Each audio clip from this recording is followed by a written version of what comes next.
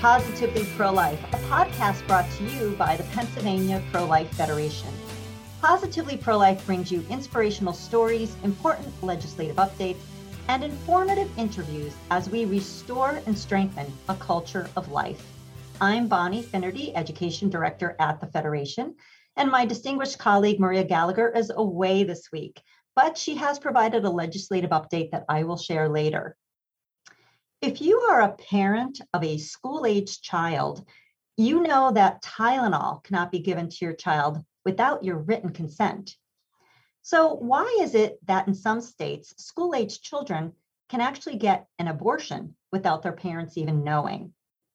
Our guest today is Eileen Roberts, founder of Parents for Life, who will share her own experience on this topic and fill us in on how her organization is making an impact nationwide.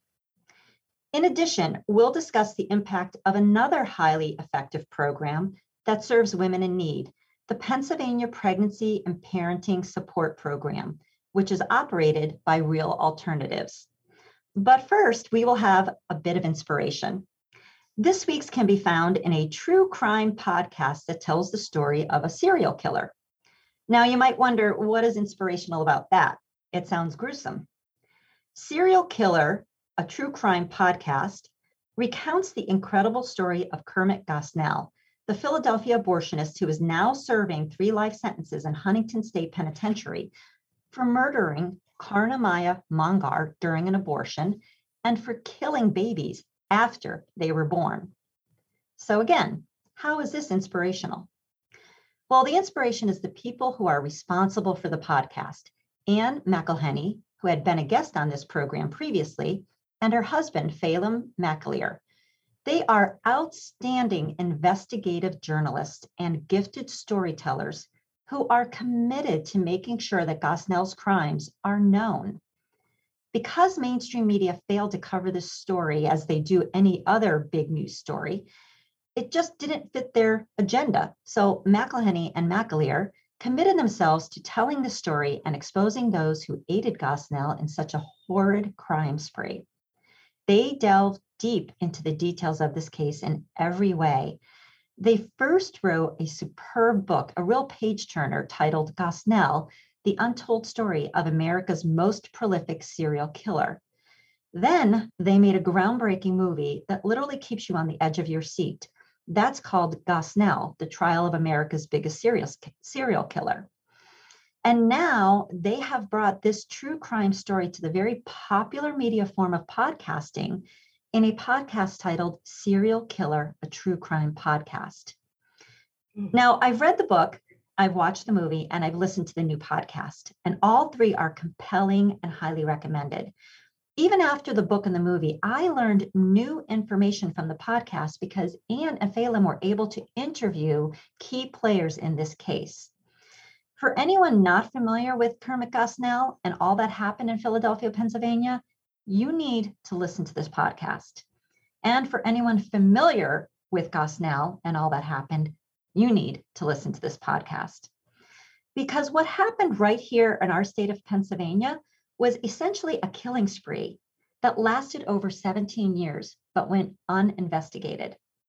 And it should never happen again, not in Pennsylvania, not anywhere. And in order to prevent another Gosnell, we have to know and acknowledge what he did. We must know the story. Serial Killer is a compelling podcast, but it is not just entertainment. It is a morality tale that should inspire and motivate us to do everything we can to protect helpless babies and vulnerable mothers from manipulative abortionists and from the predatory abortion industry. Anne McElhenney and Phelim McAleer are to be commended for telling a story that others wouldn't. We should all listen and share.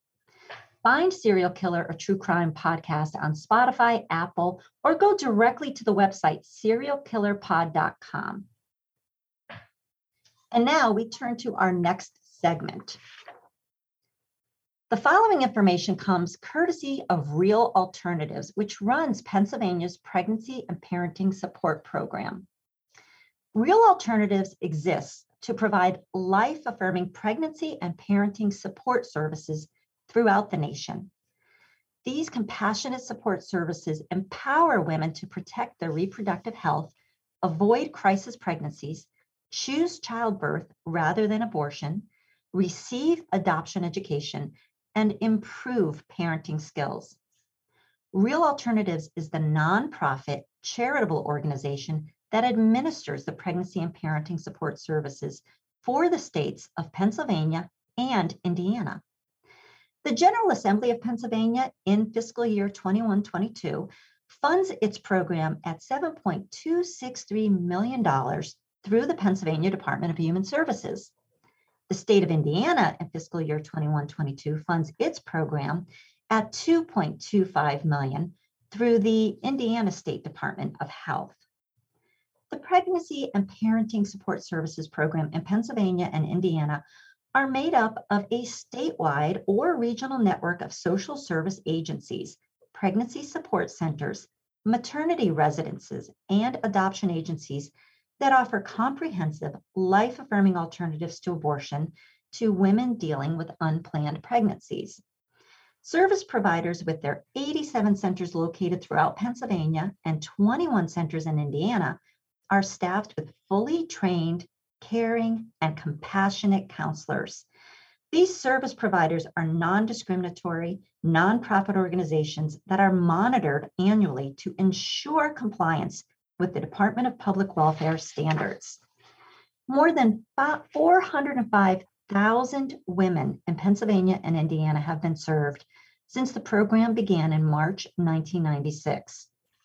Through their counselors, the centers offer free and confident support, encouragement, guidance, and practical assistance to women so that they do not need to choose abortion. Real Alternatives provides the following: confidential counseling and mentoring, non-judgmental atmosphere of understanding and support, free pregnancy self-test kits, clothing, food, and furniture pantries, temporary shelter, pregnancy, childbirth, and parenting classes, referrals to other community agencies and medical resources, abstinence education to modify risky lifestyle behavior, adoption information, assistance with education and career decisions, other related services necessary for the well-being of the mother and child. The Pennsylvania Pro-Life Federation thanks Real Alternatives and their very committed staff for all of the service they provide to women throughout the Commonwealth. We are so blessed to have them helping women right here in our state. At this time, it is my pleasure to introduce today's guest. Eileen Roberts is the founder and president of Parents for Life, which serves as a collective voice for parents to be involved with their teen daughter's abortion decision. Eileen educates the public and legislators for the need of common sense legislation to protect minor-aged girls and parents' right to know. She has testified on Capitol Hill on the Child Custody Protection Act, which makes it a federal offense to transport minors across state lines and throughout the country at state legislative hearings on parental notification and consent laws. I had the pleasure of meeting Eileen recently at the National Right to Life Convention in Atlanta, and I am thrilled that she can join us today to share her story and her advocacy for parents and their minor daughters. Welcome, Eileen. Thank you. It's good to be here. Eileen, can you take us back in time and tell us about life before and after your own teen daughter's abortion? Well, as you know, parenting teenagers is difficult, but we had the typical family, and our daughter had become severely depressed. And we searched for answers. We didn't like her boyfriend, and we thought perhaps he had introduced her to drugs.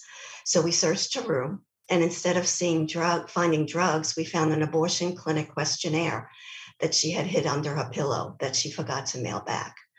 And so we realized why she was depressed. She was hospitalized at that time for an incomplete abortion.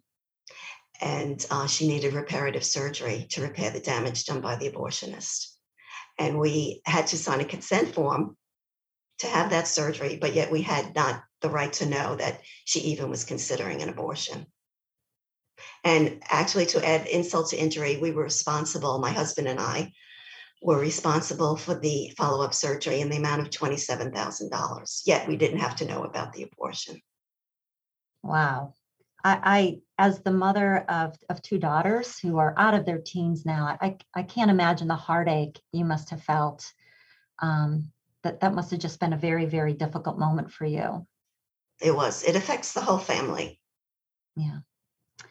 Well, that is what kind of launched you into this advocacy. How did you go about starting Parents for Life? And what have been some of your biggest accomplishments? Well, when I was driving home from my daughter's surgery for the botched abortion that happened in Virginia, I couldn't believe what happened. It occurred to me that our story was most likely one of many, and I thought laws needed to be made to protect our teen from the harm of abortion. I discovered that Virginia did not have a parental consent law or notification law. While listening to my Christian radio station one day as I lay in bed myself, being depressed from what had just happened to my daughter, I heard the news announcer state, Virginia once again failed to pass a parental consent law. I jumped out of bed and immediately called National Right to Life and asked what I could do. And it was then in approximately 1988 that I began speaking and sharing my story in legislative hearings and in Congress for the need of such common sense laws to protect our teens and restore parents' right to know. Did you find that were other parents surprised to find out about your experience or to find out that there weren't any parental consent or notification laws? Yes, and actually they still do today. They were surprised that their daughter could have an abortion without them even knowing, but yet they had to consent to ear piercing, as you referenced in the beginning. Mm-hmm, mm-hmm. Yeah, like can't get a tattoo, can't get your ears pierced, can't take a Tylenol, like all of the things, even if you go to, we take our children to those trampoline parks, like the things you have to sign as a parent, right? To protect your children. And yet your child can get an abortion without you, not your permission, not even knowing that they're pregnant. Exactly. It's and then you asked about my greatest accomplishments would have to be seeing parental consent notification laws being passed, as well as the Child Custody Protection Act, which passed in Congress in 1988 as a result of my story. But that only happens, however, because I work with countless others in the states also working to protect our teens. So many states do actually have some form of either a parental notification or parental consent laws. I actually pulled up some data and was looking at it. Now, while some states have that, other states don't. So I wonder if you could speak to that in terms of where we are as a country, and then, whether you think these laws are sufficient and are they safe from being reversed? Well, as of today, I pulled up some information too. 38 states have some form of parental consent or notification laws. It's a mixed bag, if you will. While they may be sufficient, they only protect our daughters if they are enforced, and they are not safe from reversal, especially in light of the reversal of Roe. Now back to the states, we have a lot of work to do.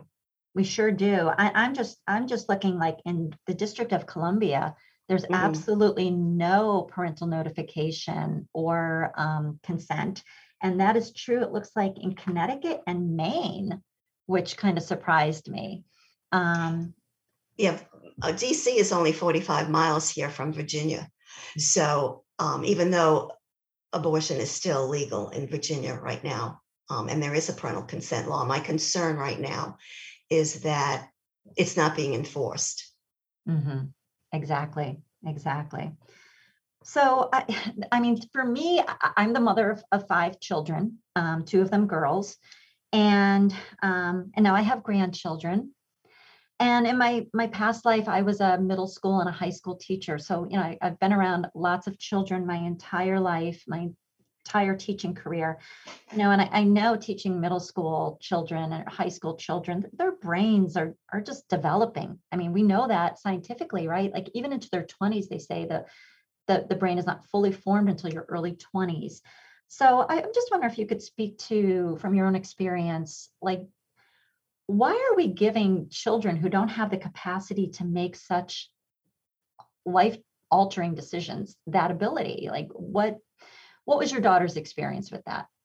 Well, there's a plethora of information and research and studies by many psychologists and researchers on the maturity of adolescent decisions making that your listeners can find.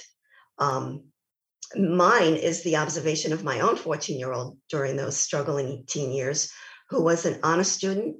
She was mature to make many decisions, but the difficulty comes when a teen is influenced by a boyfriend, a predator, or those wanting to do harm to our children. Decisions made emotionally never end well, especially the one that my daughter made. So we have a lot of reasons why. Yeah. Yeah, I think you bring up an important point too, that we know in the pro-life movement is that so many women don't freely make this choice. They feel pressured into it by someone else. And often it is the father of the baby who is the critical factor for her, whether she'll choose abortion or choose life. And, just to think about a 14-year-old child having to process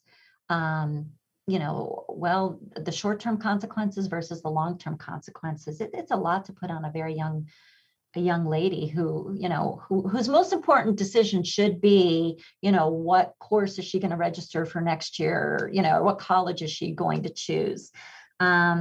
It's unbelievable that there are people in our country who think that children should have the capacity to make this sort of decision without even talking to their parents.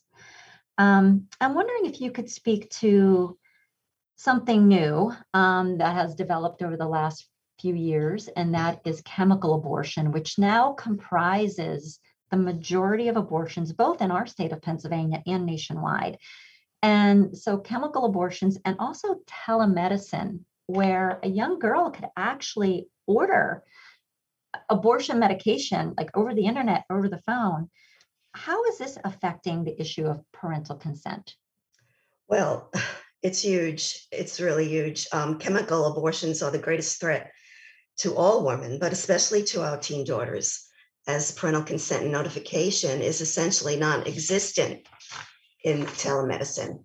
Teens can make appointments online with so-called physician, and the pills are sent in the mail to a post office box or to their friend's house without any knowledge by the parent. Imagine a mom or dad's surprise when their daughter is hemorrhaging in their bathroom, and it is then when the mom or dad find out their child was pregnant. So more must be done. I mean, again, with the laws back to the states, I think the legislative bodies have a lot of work to do, and parents need to express their concern. Yeah, absolutely. And, in addition to the fact that because of telemedicine, a lot of young women are getting this abortion pill and being told it's just like having a heavy period. But the reality is that, if they haven't been seen by a doctor, they might have an ectopic pregnancy. They may be carrying twins. They may have gotten their due date wrong. So, a young woman could be in the bathroom of her home, as you said, hemorrhaging out, and her parents don't know anything about it. And then when they find out, that she needs additional medical assistance, that might be the first time that they ever heard of the pregnancy or understand what's going on. And then, they might be reluctant to even report this as an abortion. So we don't even know how much this is happening because those statistics aren't even collected, right? Exactly. If I could, I'd search, if you search on the internet about telemed and the abortion pill, it says it's easy, affordable, and confidential. Following a video visit with our caring professional patient advocate and physician, your FDA-approved abortion medication will be discreetly delivered from a licensed pharmacy to your mailing address in 3 to 5 days. You can also have it shipped to a post office via general delivery in our eligible states. And it also goes on to say that the cost for that, all that care, is $400. Now, what 14-year-old has $400? So that makes her go to her friends, borrow money. I mean, so it's huge, the snowball effect. is Yeah. beyond what we even could imagine. And also, an abusive boyfriend could order Mm, these himself and administer it to his girlfriend without her knowing it. So, I mean, exactly. the opportunity for abuse is just tremendous. And I think you're right. I think this is really going to be an important issue on the state level that needs to be addressed. Tell us a little bit more about this Child Custody Protection Act, why it was so important, and the impact it has had. The Child Custody Protection Act, as you stated, makes it a federal offense to transport minors across state lines to evade parental consent and notification laws. It has a great impact on protecting teens and protecting parental rights. However, again, the question arises as to whether this federal law is being enforced. Fortunately, the latest action on the CCPA was on January 19th, 2019. The law has been read twice and referred to the Committee on the Judiciary. The sponsor of the bill is Senator Portman from Ohio. So your listeners can find all congressional bills at congress.gov. My mission hasn't changed. Since the reversal of Roe, my work will be escalating since Roe has been sent back to the states. But it does have an impact, because if Planned Parenthood is obeying the law, they have to notify the parent, or they can do the abortion, because it's a federal offense. But again, I know this is repetitious, but it all goes back to whether these laws are being enforced. And that's the investigation that needs to go on, I think, from here forward. Yeah, I agree. And, I'm alarmed at hearing some of these cities and some of these governors, our own governor here in Pennsylvania, who issued an executive order and saying that abortionists from other states where abortion is banned or restricted are welcome to come to Pennsylvania. Yeah. And women from other states where abortion is banned or restricted are welcome to come to Pennsylvania, almost like it's an abortion sanctuary. And as though we don't have enough abortion here already. And, in his executive order, he stated that there will be no law enforcement. I mean, nobody's looking to punish women seeking abortions. No. That needs to be made clear. So no state is looking to do that. But we are holding abortionists accountable in those states where it is banned, and he will not cooperate or allow any law enforcement. So in essence, our own governor right now is kind of looking the other way when things happened. And isn't that what happened with Kermit Gosnell, right? With the beginning segment. I mean, here was an abortionist for 17 years who was allowed to operate in this filthy, disgusting clinic where he exploited women at their most vulnerable moment and injured them and gave them STDs and did all this stuff. And people reported him to the Department of Health and Department of Welfare. And yet our state officials took no action against this man. So I'm really worried about now that this goes back to the states and we have, these situations and with these minors as well. Will they look the other way when these rules are broken? As I told Congress and different state legislators, all we're asking as parents is to pick up the phone, and these clinics need to pick up the phone and say, Mrs. Roberts, your daughter is here. She's requesting an abortion, but we're sending her back home to you because we know that you're the only one in her life who knows who has her best interest and knows her medical history to make a well-informed decision. That's all we're asking. We're not asking to punish the abortionist. We're not asking for criminal charges, although that could happen. So all we're asking is for a parental right to know that their daughter is seeking an abortion. It's so basic. It's so basic. Yes. Just like you're informed about your child getting a Tylenol, right? It's so basic. This is a big, big decision, a life-ending and life-altering decision. And yes, parents are the closest ones to their children. They should know. So we started this podcast talking about your own family and the personal tragedy that you endured. So I'm wondering, just for our listeners' benefit, can you share how your daughter is doing today? She's doing well. She's married. She has 2 teenage children. Well, actually, one is in his 20s. And she just ran in the Boston Marathon in March. And she's doing very well. I appreciate you asking. Oh, that's good to know. So I'm wondering if there's anything else you want parents to know or you feel they need to be equipped to know. Well, I don't know if we have enough time, but I'll try to do this quickly. We have a few minutes. Sure. So just to reiterate, while parental consent laws give parents the right to know, we know parental consent laws are not being enforced. I had the privilege meeting with a staff member of Lieutenant Governor Sears's office with a former Planned Parenthood abortion worker who verified abortion clinics rubber stamping a girl's request for a judicial bypass. All the teen has to say is, I can't tell my parents. If state laws are being ignored, parental consent laws are useless. Now every state has the opportunity and obligation to protect our daughters like never before. I hope to accomplish many things, most importantly, to ensure parental consent and notification laws to be enforced statewide and on the federal level. If laws aren't enforced, no matter what the law, they are useless and many will die. We already have lost more than 63 million children to abortion. Parents need more than ever to call their elected officials and ask if they know if their current laws are being enforced. Parents also need to tell them that the law needs to be amended to include protecting minors in their states from being transported across state lines. Virginia turned red this past November. As many of you know, we were in national news, but with a purple General Assembly and a majority pro-abortion Virginia Senate, we are in need of another red wave. And I'm sure in many, many states as well. Just encourage your listeners to know your state laws and show up at your legislative sessions.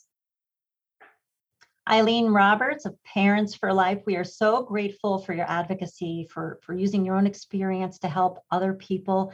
We thank you and we wish you the very best. Thank you, Bonnie. It was a pleasure.